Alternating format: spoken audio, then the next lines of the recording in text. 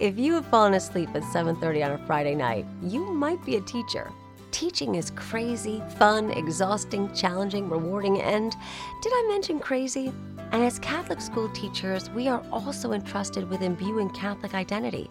It's a huge responsibility, but fortunately for us, there is Finding God, the amazing K-8 faith formation program from Loyola Press.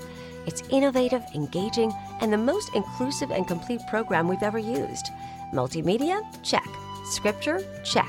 Family resources? Check. Bilingual? Check. And don't forget, posters, worksheets, quick start guides, apps, magazines, lesson plans. Seriously, Finding God has all you need and more. Pray about it. Visit findinggod.com, then order a sample. Finding God might not help you stay awake later on a Friday night, but it will help you sleep better knowing you're helping guide kids toward a faith-filled life. Catholic Teachers Lounge with Jill and Colleen.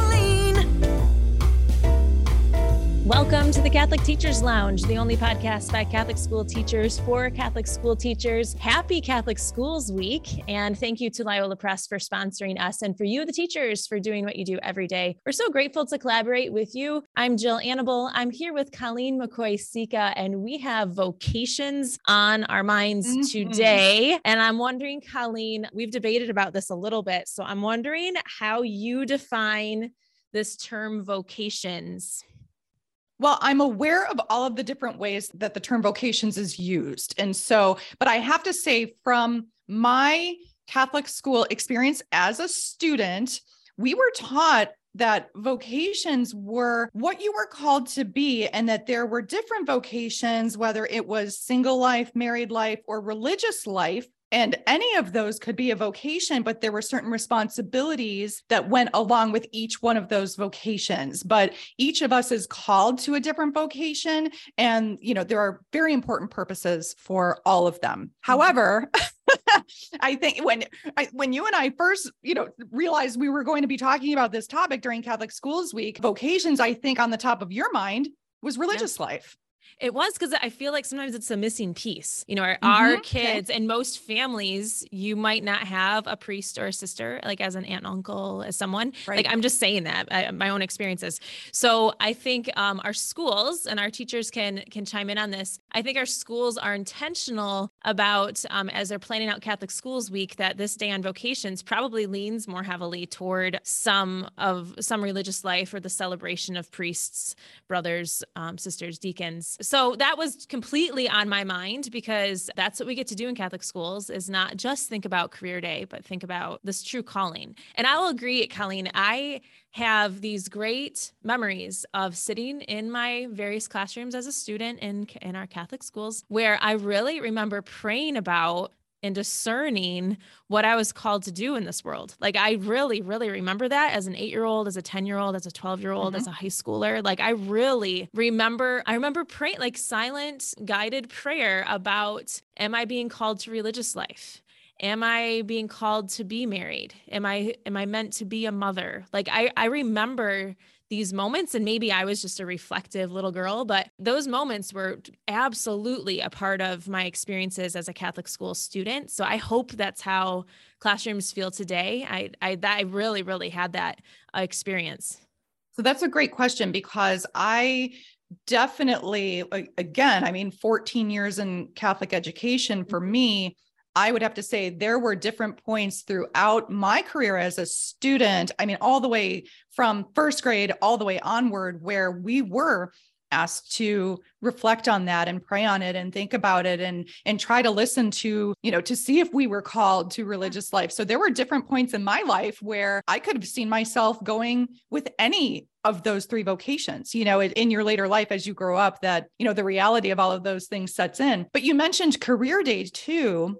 Mm-hmm. And I grew up mostly around sisters. So the principals of my schools were sisters, and I had teachers that were sisters. And there's also a career component to religious life that I don't know that everybody realizes either. So yeah, well, and that's what's great. Actually, I want to go back a thought.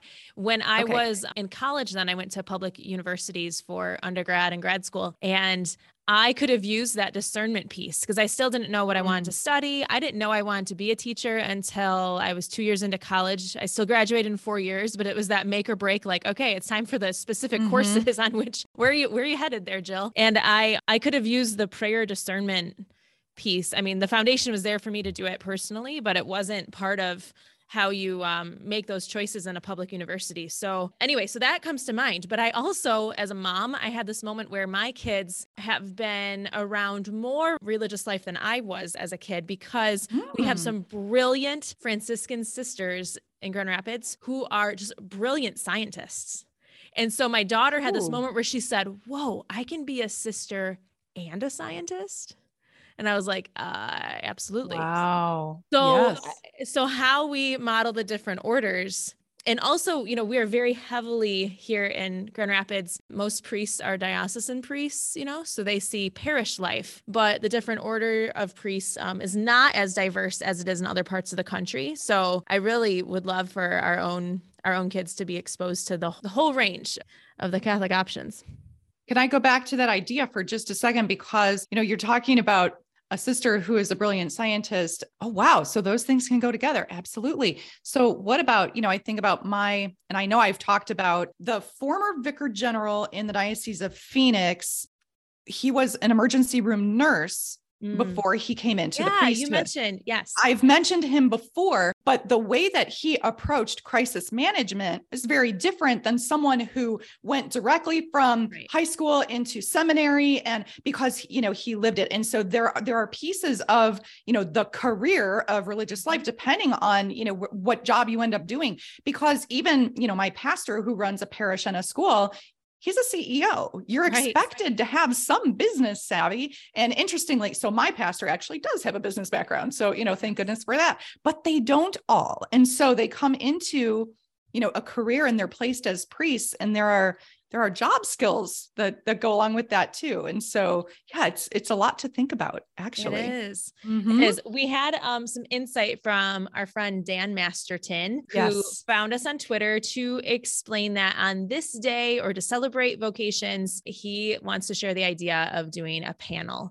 and not just a panel of those who are in religious life or priests, but all states of life represented is a great way to do that during Catholic Schools Week, but also not leaving the students behind. So making sure that we all are considering having our students do interest inventories, affirmation experiences to help students explore their gifts and their passions. And most importantly, for students to, and this is that discernment part, identify how they individually can meet the world's needs.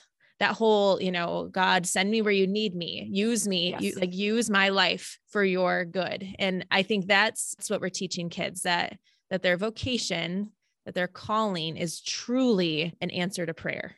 The constant reminder, I do this with my own children, that constant reminder of you are created uniquely with these gifts and talents, because both of my kids, and maybe we all do this when we're young, neither one of my own children seems to realize how unique each one of them actually is. Like, they seem to think that everybody thinks like they do, or everybody's good at the same things that they are. And, you know, I think you come to a point as you grow up and as you start to become more aware of the people around you and what their gifts and talents are and what they contribute to the world. It's very hard to think about that as a young child, where, you know, you are very egocentric, you know, it's part of development. So, but as you grow up and start to realize your uniqueness, your unique gifts and talents, and what you're supposed to contribute and how to do that.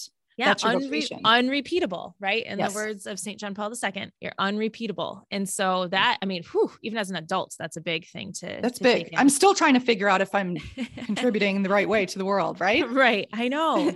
Constant discernment. Well, here we go. So it's time to get back to class. There's always more ideas and time to celebrate them, but we're going to keep doing our best to celebrate a new idea each time. We drop episodes 3 days per week throughout the school year, except for this week. You get us 5 times. Send us your ideas and share the love with your fellow teachers. You can send those to CatholicTeachersLounge.com. This is your haven of hope to exchange ideas and affirm your efforts. We will see you tomorrow.